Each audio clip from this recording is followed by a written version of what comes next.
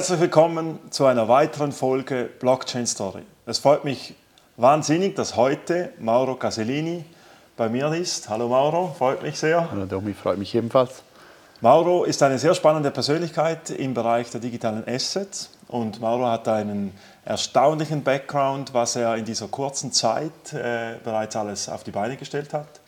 Sehr spannend, wenn man einen Blick in die Biografie von Mauro wirft. Er ist im Moment CEO bei Arcological und, was mich vor allem sehr freut, er ist Partner bei Vision.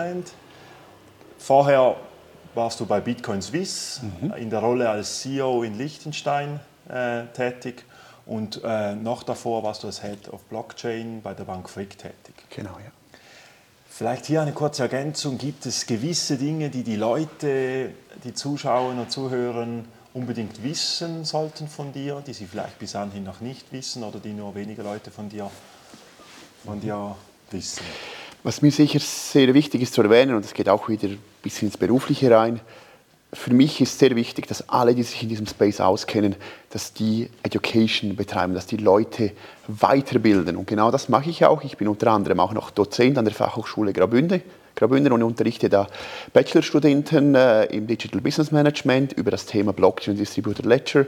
Ich versuche in so vielen Events wie möglich über das Thema zu sprechen, zu Leuten, die keine Ahnung davon haben, weil mir einfach dieses Education-Thema sehr wichtig ist und das liegt mir wirklich im Herzen, dass jeder, der wirklich sich gerne Experte in dem Thema nennt, dieses Wissen auch weitergibt, weil nur so können die Leute etwas davon lernen, weil es doch etwas sehr Neues ist. Und was ist wichtig, was die Leute wissen sollten? Sollen sie die Blockchain-Technologie verstehen? Oder sagst du, ja, es genügt, wenn sie wissen, wie digitale Assets funktionieren? Oder wo fängst du an und wo... Genau, das finde ich sehr gut, diese Frage, weil für mich fängt es wirklich bei den technologischen Grundlagen an. Man geht natürlich nicht auf Codebasis runter, aber einfach zu verstehen, wie funktioniert so eine Blockchain. Wie kommen diese Transaktionen in diese dezentrale Datenbank, in diese Distributed Ledger? Warum ist die unveränderlich? Was ist ein Hash? Einfach diese Grundlagen sollte man verstehen, wenn man wirklich das Gefühl hat, dass man in dieses Thema tiefer reingehen will. Natürlich in 10 Jahren vermutlich sind wir an einem Punkt, wo es dann nicht mehr so relevant ist. Aber heute sind wir an einem Anfangspunkt immer noch, wo die Leute eben verstehen müssen, was da genau passiert, weil dann verstehen sie auch, warum sehr viele Use Cases eben niemals auf einer Blockchain funktionieren werden, obwohl jeder denkt, oh, man kann alles auf dieser Welt tokenisieren und alles auf eine Blockchain tun und das ist super. Das macht eben nicht immer Sinn. Was waren deine ersten Schritte in die Welt der Blockchain-Technologie? Wo bist du in Berührung gekommen? Wie hast du dir selber dieses Know-how aufgebaut? Das war bei Bank Frick. Also bei Bank Frick bin ich seit 2013 bis 2019 gewesen. Und so ab 2015 kamen plötzlich immer diese komischen, sehr spannenden Leute vorbei, die irgendwas mit diesem Bitcoin und Co. machten. Ich habe mal zwar was davon gehört, aber nie in die Tiefe. Aber als sich das dann gehäuft hat, weil Bank Frick war damals schon bekannt für digitale Zahlmethoden, Agilität, Kreditkartenacquiring, musste ich mich damit beschäftigen und habe mich eingelesen, sehr intensiv, und merkte, das kann die Welt verändern. Was Bitcoin ist, was Ethereum ist, das kann die Welt verändern. Und da habe ich mich dann wirklich sehr schnell auch intensiv damit beschäftigt und versucht, ein Offering zu entwickeln, was wir dann auch erfolgreich umgesetzt haben bei der Bank Frick. Und was waren so die Herausforderungen in diesem Bereich? Bist du da auf offene Türen gestoßen, als du mit diesen Ideenprojekt gekommen bist? Oder welchen Weg musstest du gehen, bis es akzeptiert wurde? Ein riesiger Vorteil, den ich hatte, das war Edi Wögerer, der CEO, und Mario Frick, der Verwaltungsratspräsident. Beide Leute sind sehr offen für digitale Themen, waren das zu dem Zeitpunkt auch, haben schon nach einer neuen Identität für Bank Frick gesucht, nach der Weiterentwicklung der bereits agileren Bank Frick. Und da kam das für sie sehr passend. Und ich habe auch geholfen, das Thema weiterzubringen. Dann war noch ein großer Vorteil, dass ein Verwandter von der Assistentin von Edi Wögerer sehr tief im Thema war, und zwar auf technischer Seite. Der kam dann aus den USA sogar einmal ein paar Monate vorbei und hat uns da auch mit Education weitergeholfen. Also es war auch da sehr viel Weiterbildung und Schulung wichtig. Aber da der CEO und der Verwaltungsratspräsident beide offen für das Thema waren, hat es funktioniert, weil intern hatte ich natürlich sehr viele Leute, die das Thema nicht so spannend fanden, das ein Risiko fanden, aber wenn wirklich die beiden höchsten, wichtigsten Personen von einem Unternehmen dafür sind, dann sind einige Türen offener, als wenn das nicht der Fall ist. Und was denkst du aus deiner Perspektive sind so die größten Herausforderungen für digitale Asset im heutigen Bankenumfeld, spezifisch auch für Banken? Warum oder was benötigen Banken noch, um dieses Thema stärker vorantreiben zu können? Auch da geht es wieder im ersten Schritt auf das Verständnis hin.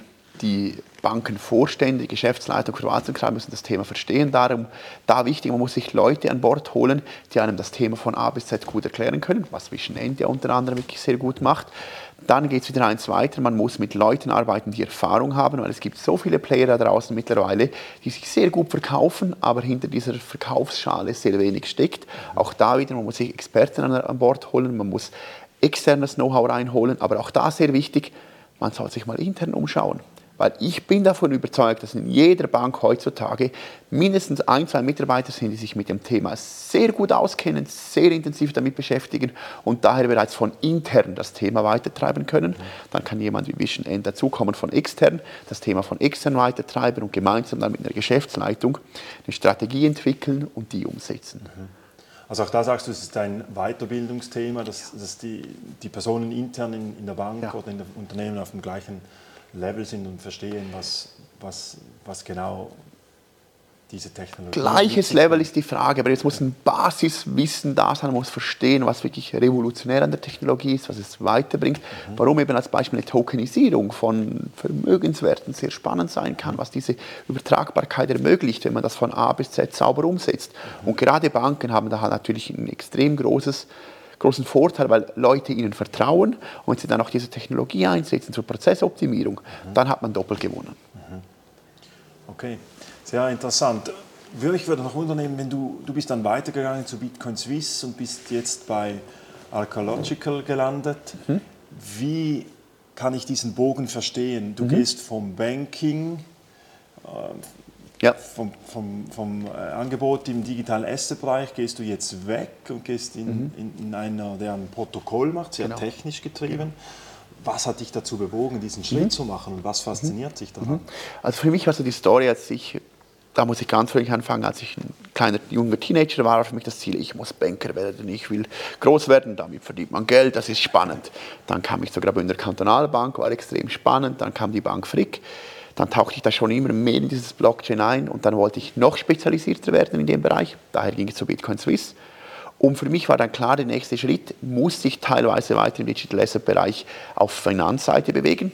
Darum haben wir uns da gefunden mit Vision End. Und auf der anderen Seite wollte ich wirklich etwas zurückgeben und habe ich gemerkt, was fehlt heute? Zum Teil ist immer noch die Basisinfrastruktur. Wenn man auf das Internet schaut, Programmiersprachen und Tools wie Linux als Beispiel sind Open Source, sind kostenlos und werden als Gemeingut weiterentwickelt. Es ist nicht das Ziel dahinter, damit Geld zu verdienen.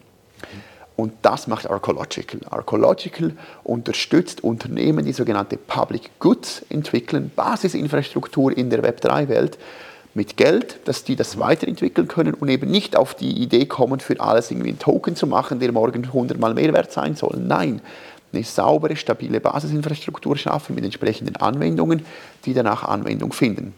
Ein Beispiel ist da zum Beispiel IPFS, das Protocol Labs bzw. auch Filecoin mitentwickelt hat. Das ist eine komplette zentrale Verwahrlösung, Interplanetary File Storage.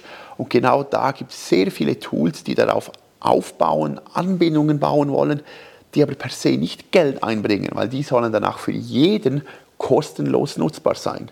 Das sind ein Open Source Public Good und die brauchen Geld. Wer bezahlt das? Und das ist im Web 2, im traditionellen Internet mittlerweile sehr gut verbreitet, in der Web 3-Welt, also der Blockchain-Welt, noch nicht so. Und da versuchen wir, diese Infrastruktur zu bauen, dass das Geld von den Leuten, die das unterstützen wollen, wirklich bei den richtigen Teams landet.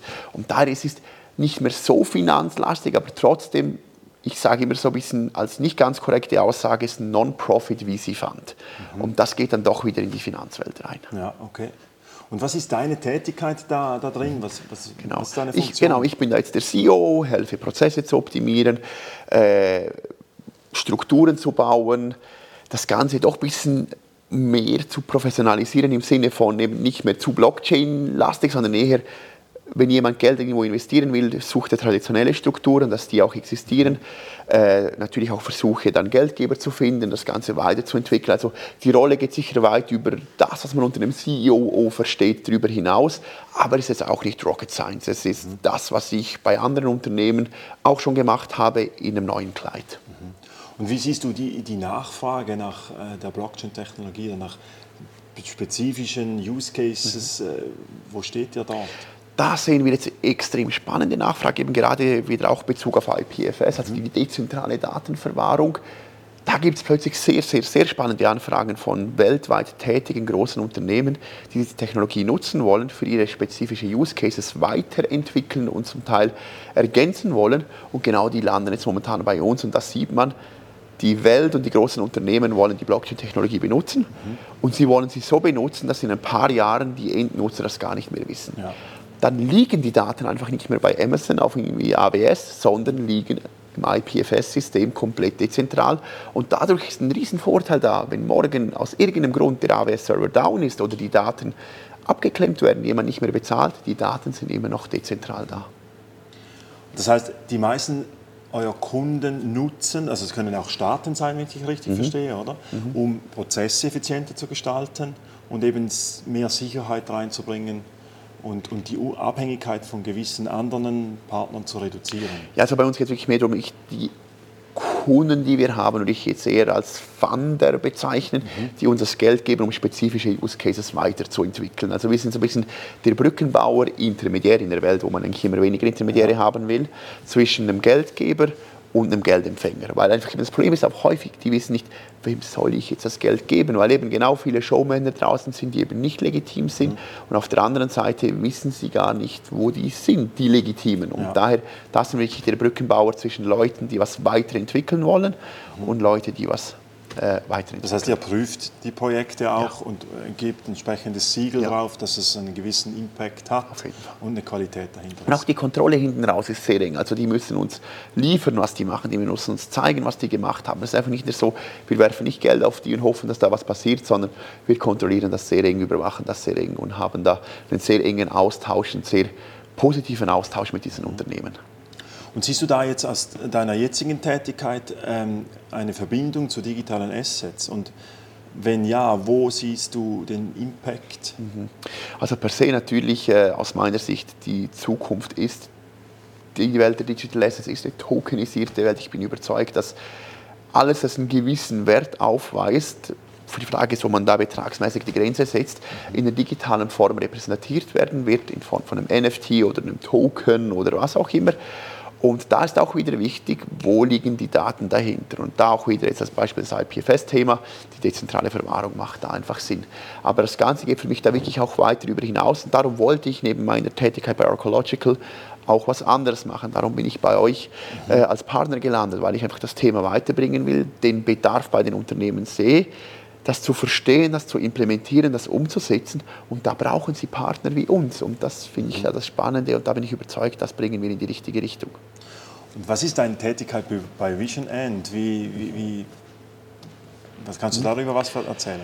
Ja, also natürlich eben, und darum bin ich auch froh, dass ihr da wirklich auch mit mir gesprochen habt und mir das Siegel Partner gegeben habt, gemeinsam die Strategie von Vision End weiterentwickeln, aber auf der anderen Seite natürlich auch das Netzwerk, das ich habe, die Kontakte, die ich habe und auch die Kontakte, die ich sehe, die wichtig sind anzugehen, die eben das Digital Asset Thema aktiver angehen sollten, anzugehen und an euch heraus anzuführen. Also so eine Art, eine Kombination zwischen Strategie und Sales, wo ich einfach da das Thema reinbringe. In gezielten Projekten kann ich natürlich auch sehr aktiv da mitwirken, aber natürlich, ein Tag hat nur 24 Stunden und ich habe noch 2 Kinder, also auch da muss man dann entsprechend schauen, wie das Ganze vereinbar ist. Aber in der heutigen, immer digitaleren Remote-Welt funktioniert das wirklich sehr gut. Ja, und Liechtenstein und die Schweiz sind auch nicht so weit auseinander. Vielleicht auch da die Frage, wo siehst du die beiden Finanzplätze? So im Moment auf die Thematik wieder digitale Asset. Gibt es da große Unterschiede oder haben sich die in der Zwischenzeit ein bisschen angeglichen? Weil ich denke, Liechtenstein war ja schon zu deiner Zeit bei Bank Frick eher Vorreiter in diesen Themen. Wie beurteilst du das jetzt? Ja, was für mich da sicher spannend zu sagen ist, und das ist nach wie vor so und das bleibt hoffentlich auch so, Zug und die Schweiz mit dem Crypto Valley, das ist ein Brand, das ist riesengroß. Man kann es fast schon in ein Niveau von einem Silicon Valley reinbringen. Da haben wir was Gutes geschaffen in der Schweiz. Liechtenstein gehört auch ganz klar dazu, auch auf jeder Map wird das bewusst zusammengenommen. Was aber spannend ist, die unterschiedlichen Finanzmarktregulierungen. Wir haben die Schweiz als isolierten Markt, der nicht Teil von der EU oder dem europäischen Wirtschaftsraum ist. Und auf der anderen Seite haben wir Liechtenstein als Mitglied des europäischen Wirtschaftsraums, hat es komplett freien Marktzugang nach Europa für europäisch regulierte Themen. Nun haben wir jetzt gerade letztens die Super News erhalten, dass Markets in Crypto Assets Regulation, also die europäische Regulierung für Crypto Assets, die eigentlich ein Gegenstück zu MiFID ist, im traditionellen Banking, geklappt hat, unterzeichnet wurde und per Ende 2024 wirklich umgesetzt ist und muss sich jeder einzelne Player dran halten. Und dann hat Liechtenstein im Vergleich zu der Schweiz für alle Finanzthemen einen gigantischen Vorteil, weil man kann den ganzen europäischen Markt aktiv angehen. Über 500 Millionen theoretische Endnutzer können aktiv angegangen werden, während aus der Schweiz raus nach Europa nur eine Reverse Solicitation, also wirklich ein extrem passiver Zugang möglich ist. Also jedes europäische Land müsste einzeln abgeklappert werden, aber das ist auch die Chance, dass eben Liechtenstein und die Schweiz näher zusammenarbeiten und gleich. Also auch da natürlich, und das sieht man auch heute, viele Provider, die da gewisse Sachen machen, suchen einen Standort in Europa, häufig ist es dann Liechtenstein und die Schweiz und dann hat man nicht beide Standorte, kann beide Vorteile nutzen, kann beide Brands nutzen und kann entsprechend wachsen. Ich denke, ein sehr spannender Aspekt, vor allem für Unternehmen, die sagen, ja, ich möchte den europäischen Markt erschließen, was natürlich mit digitalen Assets auch plötzlich eine ganz andere Dynamik mit sich bekommt. Was für Herausforderungen siehst du im Bereich von digitalen Assets? Und wie würdest du angehen? Du hast das Thema Education gesagt, vielleicht ein Teil. Genau, mit der Education geht es dann häufig in Angst, weil Leute, die was nicht verstehen wollen, das nicht haben und dann aber auch noch sicher eine Macht von den großen Playern. Warum soll eine komplett zentrale Börse, ein komplett zentraler Zentralverwahrer von Wertschriften sich nicht politisch extrem aktiv bemühen, um das zu bekämpfen? Weil wenn er das nicht macht, wird seine Existenz in Frage gestellt, weil es braucht dann plötzlich keinen Zentralverwahrer mehr, weil jede Bank über Verwahrlösungen selber verwahren kann, weil Endkunden selbst verwahren können. Warum braucht es die dann noch? Und die sind politisch extrem aktiv, um da Lösungen zu etablieren, die ihre Rolle weiterhin darlegen. Und das ist immer so. In der Innovation gibt es immer Player, die dagegen kämpfen und sehr mächtig sind. Über die Zeit werden die natürlich auch an Macht verlieren. Aber das ist ein großes Risiko, dass durch sehr mächtige Player heutzutage Angst gemacht wird. Und es wird gesagt, ja, mit diesen Digital Assets, die kann man ja jedem senden. Was ist denn da mit Geldwäsche und Schwarzgeld und allem? Aber mit den richtigen Lösungen passiert eben das Gegenteil. Das Thema wird für die lokalen Behörden, für Steuerbehörden, für Aufsichten fassbarer, weniger versteckbar, besser nachvollziehbar und weniger manipulierbar. Und daher mittelfristig wird die Welt der Digital Assets auf Blockchain-basierte Tokenisierung ganz klar gewinnen, weil es einfach für alle Parteien ein Mehrwert ist. Es wird schneller, es wird günstiger, es wird sicherer, es wird nachvollziehbarer und es wird manipulationssicherer. Aber genau dieses Know-how, was du erklärt hast, ist wichtig, dass das transportiert wird oder? Genau. Und richtig transportiert wird und an die Leute kommt. Und das finde ich ein sehr wichtiger Aspekt, oder? Weil ich denke, man sieht es parallel zur künstlichen Intelligenz, wo man jetzt vielleicht entweder auf Zeitgewinn sagt, das muss reguliert werden, aber so habe ich es auch erlebt aus der Blockchain-Welt, oder? Dass mal, wie du gesagt hast, große, mächtige Institutionen haben ein bisschen die Blockchain-Technologie in eine Ecke gedrängt und jetzt muss man da wieder rauskommen und sagen, das ist der effektive Mehrwert des Ganzen. Und genau, das ist auch ein spannendes Thema. Mit dem AI-Thema kann man heutzutage ja sehr einfach extrem viel Content produzieren. Auch eben nicht legitimen Content, Spam-Mails oder Scam-Mails werden in Zukunft viel besser sein und man wird nicht mehr erkennen, ob jetzt wirklich das von der Post kommt oder nicht. Und wenn man jetzt hingeht und hinbekommt, dass die Provider ihren Content auch wieder auf einer dezentralen Datenbank einen Hash hinterlegen können und dadurch weißt du, okay, du gehst drauf und du siehst, okay, das wird jetzt verlinkt an den richtigen Orten, eben nicht irgendwie eine Betrugswelle. Da bringt eben auch wieder eine Blockchain und eine dezentrale Datenbank einen großen Vorteil, weil man einfach sicherstellen kann, dass die Daten, die ich erhalte, korrekt sind, nicht manipuliert wurden und nicht von einer Drittinstanz erstellt wurden. Ja. Und der End-User hat teilweise gar keine Berührung zur Blockchain, oder wenn das nicht absolut. Das ist für mich einer der wichtigsten Punkte. Das war im Internet schon so. Ich weiß jetzt nicht mehr, auf welche Programmiersprache eine Webseite geschrieben ist und ich habe nicht 15 Browser, um jede Webseite aufzurufen, weil sie nicht kompatibel sind. Ja. Wir müssen in eine Welt kommen, wo du als Endnutzer gar nicht mehr mitbekommst, dass du die Blockchain-Technologie verwendest und wo eine Interoperabilität vorhanden ist, also wo der das Zusammenspiel zwischen unterschiedlichen Basisinfrastrukturen funktioniert. Das wird noch eine Weile brauchen, aber daran arbeiten viele Leute und dann kann es funktionieren. Wenn wir nicht mehr wissen, dass wir Blockchain benutzen, aber Blockchain benutzen, dann hat jeder gewonnen. Was denkst du, du hast gerade gesagt, das wird ein Weilchen Zeit brauchen.